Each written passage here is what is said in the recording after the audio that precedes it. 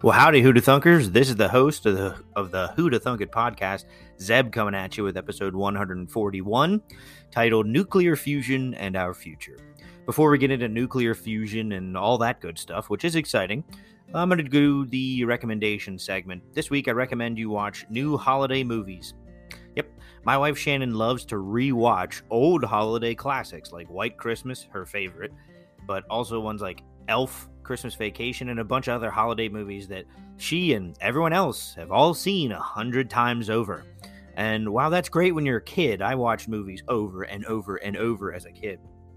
As an adult, I want to do anything but rewatch the same story. I know exactly what's going to happen. There's some movies I like to do that, and usually I give it a couple years in between before I rewatch and be like, oh, I forgot about this part. But when it comes to holiday movies, Christmas movies, I watch them every year. I don't get a chance to forget anything. And, I do understand that. I do have my own holiday tradition where I watch the South Park Christmas Sing-Along Special every year. Google it. I don't remember the episode title or the episode number or season number, but if you Google the South Park Sing-Along Christmas Special with Mr. Hanky, it's amazing. Every song's great. Also, you can look up the South Park album. They did a whole Christmas album where there's quite a few songs that are on the album that were not on the episode. Great. Watch it every year. I get that. Traditions. But they are making new holiday movies all the time that I think you should try. I have 3 good ones for you. Actually 4. I added another one, but 3 good ones for you here. First one is Klaus. I think I may have recommended it before, but Klaus is an animated movie on Netflix. The animation style is gorgeous and took a lot of time and effort to pull it off. It's like a different kind of animation with all like really, really impressive shadow, and it looks cool. But better yet, the story is something completely new and original about the origins of Santa and the Christmas tradition as a whole. This is my favorite Christmas movie. Plot, here's the plot here. After proving himself to be the worst student at the academy, a postman is sent to a frozen town in the north where he discovers a reclusive toy maker named Klaus. So there's the plot. Another movie for you to check out, another new one, A Christmas Story Christmas. Now, sequels are rarely worth the effort, and especially when the original is regarded as an American classic. Like, why remake it? But this movie surprised me.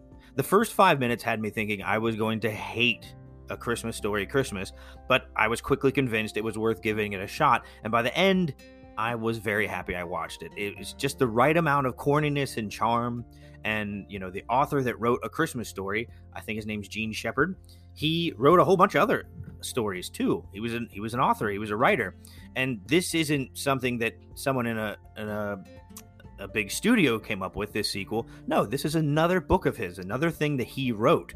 So it sort of feels, I don't know, like kept the original about it. They didn't take some other person's writing, so it's good.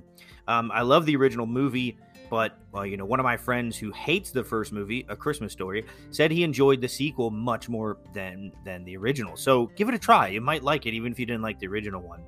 And here's the plot. Ralphie returns to give his kids a magical Christmas like the one he had as a child. Long-awaited follow-up to the holiday classic A Christmas Story starring Peter Billingsley. So it's all the same cast. I shouldn't say all, but most of the same cast. You have Ralphie. You have Ralphie's little brother Randy. You have Flick. You have Schwartz. And you have Scud Farkas, the bully. So it's pretty good. Check it out. I didn't expect to like it at all. I thought I was going to hate it. But I was like, just anything except for watching another one of the same Christmas movies over and over. So it was new and I liked it. I was pleasantly surprised. Another one, and this one we just finished last night, Spirited. After watching A Christmas Story Christmas, I called my dad. He loves the original so much. I called him to say, hey, don't sleep on the sequel. I mean, I rolled my eyes. I was like, why would you watch it? But I said, Dad, watch the sequel to A Christmas Story. It's good. And how you should watch it instead of rewatching old classics. He got all excited and he said, boy, do I have a movie for you if you want to watch new Christmas stuff. He said, watch Spirited with Will Ferrell and Ryan Reynolds. It's on Apple TV and it really made me smile the entire way through. The plot is it's a musical version of Charles Dickens's A Story of a miserly misanthrope, Scrooge, who's taken on a magical journey. However, it's like their own take on A Christmas Carol. Everyone knows the story of A Christmas Carol, and you probably heard it many times, had to read it in school or whatever. This is A Christmas Carol, but not the same exact boring story. It's very different, very fun. Ryan Reynolds and Will Ferrell don't just sort of phone it in. Whenever you watch a musical and you see like the main actor, they sort of don't do the dancing. They don't sing much at all. They're just sort of there. No, these guys dance their asses off, and it's really impressive. They're two really, really impressive actors. And they, you can tell that they're really good together on screen. They have good chemistry, so it's cool. Now, I did realize that there weren't any holiday movies on this list besides Christmas movies, and well, that's because people I'm surrounded with are mostly Christian, and that's what they like the most. But if you're looking for a good Jewish movie, I suggest 8 Crazy Nights by Adam Sandler. The whole point of this list was to give you new Christmas movies. This is not new. This came out in 2002, which, holy crap, that's 20 years ago, but it is hilarious. The plot is Davy Stone, played by Adam Sandler, is a 33-year-old party animal, finds himself in the trouble with the law after his wild ways go too far. In keeping with the holiday spirit, the judge gives Davy one last chance at redemption. Spend the holiday performing community service as the assistant referee for the youth basketball league, or go to jail. Davy thinks he's gotten off easy when he meets Whitey Duvall, the eccentric, elf-like head referee. So, if you haven't seen it, it's been out for 20 years. It's really good, and it's not just Christmas. It's mainly Jewish. There is Christmas involved, but yeah, watch it. It's good. Now, for the main event. All that talking, 6.5 minutes in, and we're just now getting to it. But anyway, last week, scientists made a breakthrough. Within the last month or so, the U.S. National Ignition Facility in California conducted a nuclear fusion experiment where they pumped a bunch of energy into 192 giant lasers, shot those lasers at a tiny pellet of fuel, and the result was more energy coming out of the pellet than there was energy going into the pellet. This is a landmark achievement that is called ignition or energy gain. The pellet of fuel reached 3 million degrees Celsius, hotter than the surface of the sun. Pretty cool. The Guardian's Ian Sample breaks down the experiment thusly. Quote from The Guardian: "To achieve the reactions, researchers fire up to 192 giant lasers into a centimeter-long gold cylinder called a hologram." The intense energy heats the container to more than 3 million degrees Celsius, hotter than the surface of the sun, and bathes a peppercorn-sized fuel pellet inside in X-rays. The X-rays strip the surface of the pellet and trigger a rocket-like implosion, driving temperatures and pressures to extremes only seen inside stars, giant planets, and nuclear detonations. The implosion reaches speeds of 400 kilometers per second, and causes the deuterium and tritium to fuse. Each fusing pair of hydrogen nuclei produces a lighter helium nucleus and burst of energy according to Einstein's equation E equals mc squared. Deuterium is easily extracted from seawater, while tritium can be made from lithium, which is found in the Earth's crust. Lithium goes into batteries and stuff. In the latest experiment, researchers pumped in 2.05 megajoules of laser energy and got about 3.15 megajoules out. That's a roughly 50% gain, and a sign that fusion reactions in the pellet were driving further fusion reactions. The energy production took less time than it takes light to travel 1 inch, said Dr. Marvin Adams at the NNSA. Dr. Marvin Adams, he's one of the most shared and viral videos about this. You'll see him, he's the one talking, and I did put his video on the blog here because I thought it was a really cool video. Now, since press releases claimed this is a huge breakthrough in clean energy, there has been a lot of buzz surrounding the experiment and the potential it promises. But, we'll get to that. It's a bit iffy. So what is nuclear fusion? From the International Atomic Energy Agency, nuclear fusion is the process by which 2 light atomic nuclei combine to form a single heavier one while releasing massive amounts of energy. Fusion reactions take place in a state of matter called plasma, a hot charged gas made of positive ions and free-moving electrons with unique properties distinct from solids, liquids, or gases. The sun, along with all other stars, is powered by this reaction. To fuse in our sun, nuclei need to collide with each other at extremely high temperatures, around 10 million degrees Celsius. The high temperature provides them with energy, with enough energy to overcome their mutual electrical repulsion.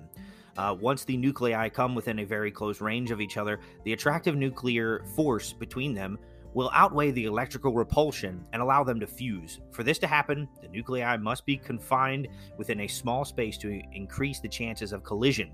In the sun, the extreme pressure produced by its immense gravity creates the conditions for fusion. So fusion happens in suns, and that's what it is. Fusion's cool. Now there is fusion versus fission, and for that I went to energy.gov's Office of Nuclear Energy to explain the difference. And you'll see, fission occurs when a neutron slams into a larger atom, forcing it to excite and split into two smaller atoms, also known as fission products. Additional neutrons are also released that can initiate a chain reaction. When each atom splits, a tremendous amount of energy is released. Uranium and plutonium are most commonly used for fission reactions in nuclear power reactors because they are easy to initiate and control. The energy released by fission in these reactors heats water into steam. The steam is used to spin a turbine and to produce carbon-free electricity. That's what happens in nuclear reactors now. Nuclear reactors like everyone always knows about the bad examples like 3 Mile Island and Chernobyl, but we do have successful nuclear reactors that haven't made huge and I think it's Fukushima is the one over in Japan. You've heard of those because they went bad, but there's tons of them that have not had huge catastrophic results. But that's fission. That's what we've already done. You take uranium, plutonium, you shoot them at each other, they break apart. It's pretty cool. Fusion is different from fission. Fusion is that stuff that occurs when two atoms slam together to form a heavier atom, like when two hydrogen atoms fuse to form one helium atom. This is the same process that powers the sun and creates huge amounts of energy, several times greater than fission. So it's way more energy, makes a lot more energy than fission, the stuff we're already doing. It also doesn't produce highly radioactive fission products. That's the difference. Our nuclear reactors now do fission. They have very highly radioactive products that we have to spend a lot of money and energy to try to, get rid of those radioactive products that come out of it. Fusion reactions are being studied by scientists, but are difficult to sustain for long periods of time because of the tremendous amount of pressure and temperature needed to join the nuclei together. Why is this a big deal? The International Atomic Energy Agency says, why are scientists studying fusion energy? Ever since the theory of nuclear fusion was understood in the 1930s, scientists and increasingly also engineers, because it's STEM, science, technology, and engineering and math. You need all four of those to make this kind of stuff work, the big project like this. But scientists and now engineers have been on a quest to recreate and harness it. That is because of nuclear fusion can be replicated on Earth at an industrial scale. It could provide virtually limitless, clean, safe, and affordable energy to meet the world's demand. That is why this is such a big deal. People are like, oh my gosh. Now, when I know about nuclear fusion very vaguely before looking into this episode. I put all this stuff on here to learn more about it, but I had a vague understanding. And when I saw that press release that, hey, we've made nuclear fusion in a lab here on the surface of the Earth, not just looking at the sun, I was like, oh my gosh, pictures of just, clean energy that we're able to recreate, like really efficient, amazing energy. I thought, here it is. Here's the future. That's why people are kind of freaking out about this. It's a big deal. Fusion could generate 4 times more energy per kilogram of fuel than fission used in nuclear power plants today, and nearly 4 million times more energy than burning oil or coal. 4 million times more energy than burning oil or coal. Now, here's the difference. You burn oil or coal, we already know what happens. We get this climate change stuff going on. You got coal going up in the air. You got oil. That's not great either. We got CO2 everywhere. You use fission, the stuff in our nuclear power plants now. You've got radioactivity. You got Chernobyl. You got 3 Mile Island. You got Fukushima. All that stuff. Nuclear fission, I do think, is better than burning oil or coal because you're guaranteed to have CO2 and climate change issues. With nuclear fission, if we're careful, it's a lot cleaner. However, people are people and they screw up, and you have stuff like Chernobyl and 3 Mile Island and Fukushima, and we're like, oh, well, it's better. Fusion is just knocks all those out of the water. I'll say it again. Fusion could generate 4 times more energy per kilogram of fuel than fission, and 4 million times more than burning oil or coal. Most of the fusion reactor concepts under development will use a mixture of deuterium and tritium. I think this was written right before they actually made it happen, but hydrogen atoms that contain extra neutrons. In theory, with just a few grams of these reactants, it is possible to produce a terajoule of energy, which is approximately the energy one person in a developed country needs over 60 years. Amazing. Fusion fuel is plentiful and easily accessible. Like I said, the deuterium can be extracted inexpensively from seawater. Tritium can potentially be produced from the reaction of fusion generated neutrons with naturally abundant lithium.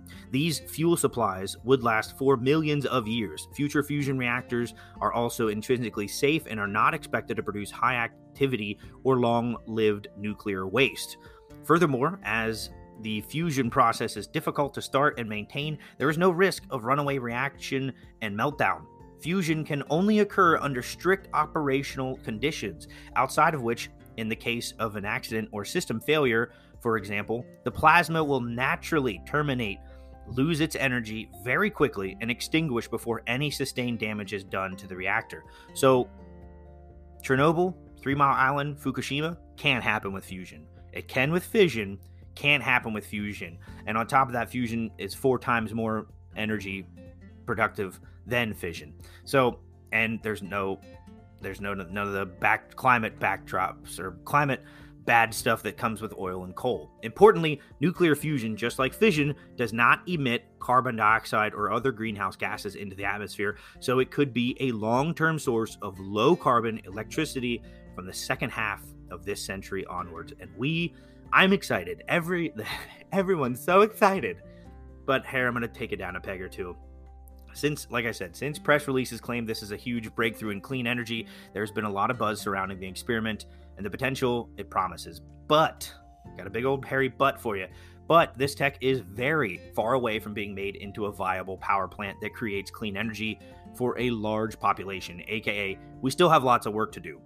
There's a rush to get this thing ready to be used in massive scales to solve the climate crisis, but there's a doubt that it would work out that way. And we shouldn't just say, oh, we don't have to worry about this climate change stuff. Thank goodness. It's been so expensive. We can drop all that. Now we have fusion. No, it's too far away. We cannot drop that stuff yet. We still have to worry about the climate. And yeah, I really hope there isn't much of climate deniers out there right now. I get it. There's still a lot of signs, a lot of we don't know about it, but we are changing our climate and not for the better. The Earth itself will be okay, but us humans are going to have a rough time if we keep going the way we're going. Now, I am skeptical that the oil company lobbyists would allow that to happen, that, fusion takes over and now we all have this clean fuel. How would they get their money? How would they get their profits? So I'm thinking there's going to be lobbyists, there's going to be political stuff to slow this down from becoming what it needs to be. But I'll get to that, what it actually needs, this fusion, to be a clean energy for our future. Plus, the calculations that said they got roughly 50% gain in energy is a tad bit misleading. It said 2.05 megajoules that reached the pellet and 3.15 megajoules that came out. Yes, the pellet of fuel did release more energy than the lasers put in, but they left out the part about 300 megajoules needed to power up those lasers in the first place. So what they're saying is all the technology needed to make this experiment happen is way behind. We need to be so much better. 300 megajoules just to get the lasers powered up is way more than the 3.15 megajoules that came out of this tiny little pellet. Now, what this experiment proved was that it is possible. Those lasers can be shot about once a day right now. For a power plant to be productive and efficient, they would need to be fired 10 times a second. So that little experiment that they conducted where they're like, oh, we put in 2.05 megajoules, got 3.15 megajoules out. Great, wonderful. Oh, we failed to mention in this press release because it's not as exciting. 300 megajoules are put into the lasers to power them up. Oh, and these lasers are so behind technologically from being an efficient power plant. They work about once a day. We need them to work about 10 times a second. So, yeah. The lasers were targeting, the fuel pellet, and all the tubes and stuff that went into it, I didn't feel like researching the target that much. I know there's like a golden cylinder or whatever. That's why I read from The Guardian. The cylinder doesn't excite me. It's the potential. But anyway, the target that these lasers were shot at, the pellet and the tubes and stuff, cost tens of thousands of dollars for this breakthrough experiment. But for a viable power plant, they would need to cost just cents on the dollar. So we're not very efficiently good. We need economics there to help us too. Why are economically, these targets that they're making, these pellets and everything, they can potentially be sourced from seawater and lithium mines that we already have, but there's not a market there for it yet. So we're still economically really far behind. It's cost them tens of thousands of dollars. If we get the economy and everybody working together to make them cheaper, it can happen that way. But that stuff doesn't happen overnight. And then there's the engineering problem of, okay, so the pellet gave off more energy than we put into it, but it gave off energy in the form of heat. And how the heck do we get that heat and make it electricity for people to use? No idea. The people that did this experiment were like, we just had to prove we could do it. We got a lot of stuff to work on, we know. It will take a buttload of money, decades of research, lots of smart people from all different aspects of STEM, science, technology, engineering, and math, all different kinds of people, different experts, and the absence of greed on a societal scale to make this thing work. All the scientific articles I was reading, they said that stuff. They said we need decades of research, lots of money, and lots of smart people. I'm going to add in the fact that greed. We need politics to not be greedy about this and say, to not just sort of bury this technology and say, let's stick with fossil fuels because we make more money off them. Who cares about climate and all that? I could totally see that happening. I'm so skeptical. I'm so pessimistic about this, but I'm also so excited. But to put into perspective here, where are we with this? How far away are we? Justin Wark, a professor of physics at the University of Oxford and the director of the Oxford Center for High Energy Density Science, it's a mouthful, said that asking how long it would take to overcome the challenges was like asking the Wright brothers how long it would take to build a plane to cross the Atlantic just after their maiden flight. So, and they have no idea. They were making a plane out of like paper and wood. And people didn't cross the Atlantic for decades. And those were made out of steel and glass and all kinds of different stuff. So he also said, Justin Wark also said, I understand that everyone wants to think of this as being the great solution to the energy crisis. It is not. And whoever says it is, with any certainty, is misleading. It is highly unlikely that fusion will impact on a timescale sufficiently short to impact our current climate change crisis. So therefore, we must not let up on our efforts in that regard. The latest results also show that the basic science works. The laws of physics do not prevent us from achieving the goal. The problems are technical and economic. So he adds a little hope in there at the end. He's like, look, we're really far away. We can't just let up on our other efforts. But the latest results of this experiment also show that the basic science, it works. We can do it. The laws of physics do not prevent us from achieving the goal. The problems are technical and economic. A lot of work ahead of us, like I said in the beginning. Nonetheless, this experiment did prove we humans can harness the power of the stars right down here on Earth. All those problems, all those hurdles I just mentioned are solvable, and they're hiring bright young minds to help them solve them right now. They don't have to be young minds. You could be old, but they're hiring. I did put a video on the blog. It's under 2 minutes because it's like a press release, nice little thing. The Guardian put it up on YouTube of Marv Adams, M-A-R-V Adams, A-D-A-M-S. If you just type in nuclear fusion Marv Adams on YouTube, you'll find it. He brilliantly explains what the National Nuclear Security Administration accomplished in California and finishes with, and we're hiring. They're hiring. So it's exciting. And the reason why I put Marv's video, there's a couple videos of press releases, a couple different people. Marv, I think, had a lot of charisma, and you can tell how excited he was. Not to be inappropriate, but he had what the kids are calling big dick energy while he was talking about this stuff. He was like, pretty cool. It's a lot hotter than the surface of the sun. What it took to create this energy, it took less time than the speed of light to go 1 inch. So I'm exaggerating, but I just like, most scientists aren't that charismatic and cool, but he is, and for good reason, because they did a really cool thing. But we have a lot of work to do, humans, and I'm excited. Also, don't expect an episode next week because it's the holidays. I'm going to take it off. You'll hear from me again in 2023, where it'll be officially, I call it season 4, but it's the 4th year of Who to Thunk It, where I'll give my yearly briefing of what I've learned, what happened last year, and what's going to be coming up, and it'll be fun. So I'll catch you guys next year in 2023, the first Wednesday in January. Thanks for listening, Who to Thunkers. Until next time.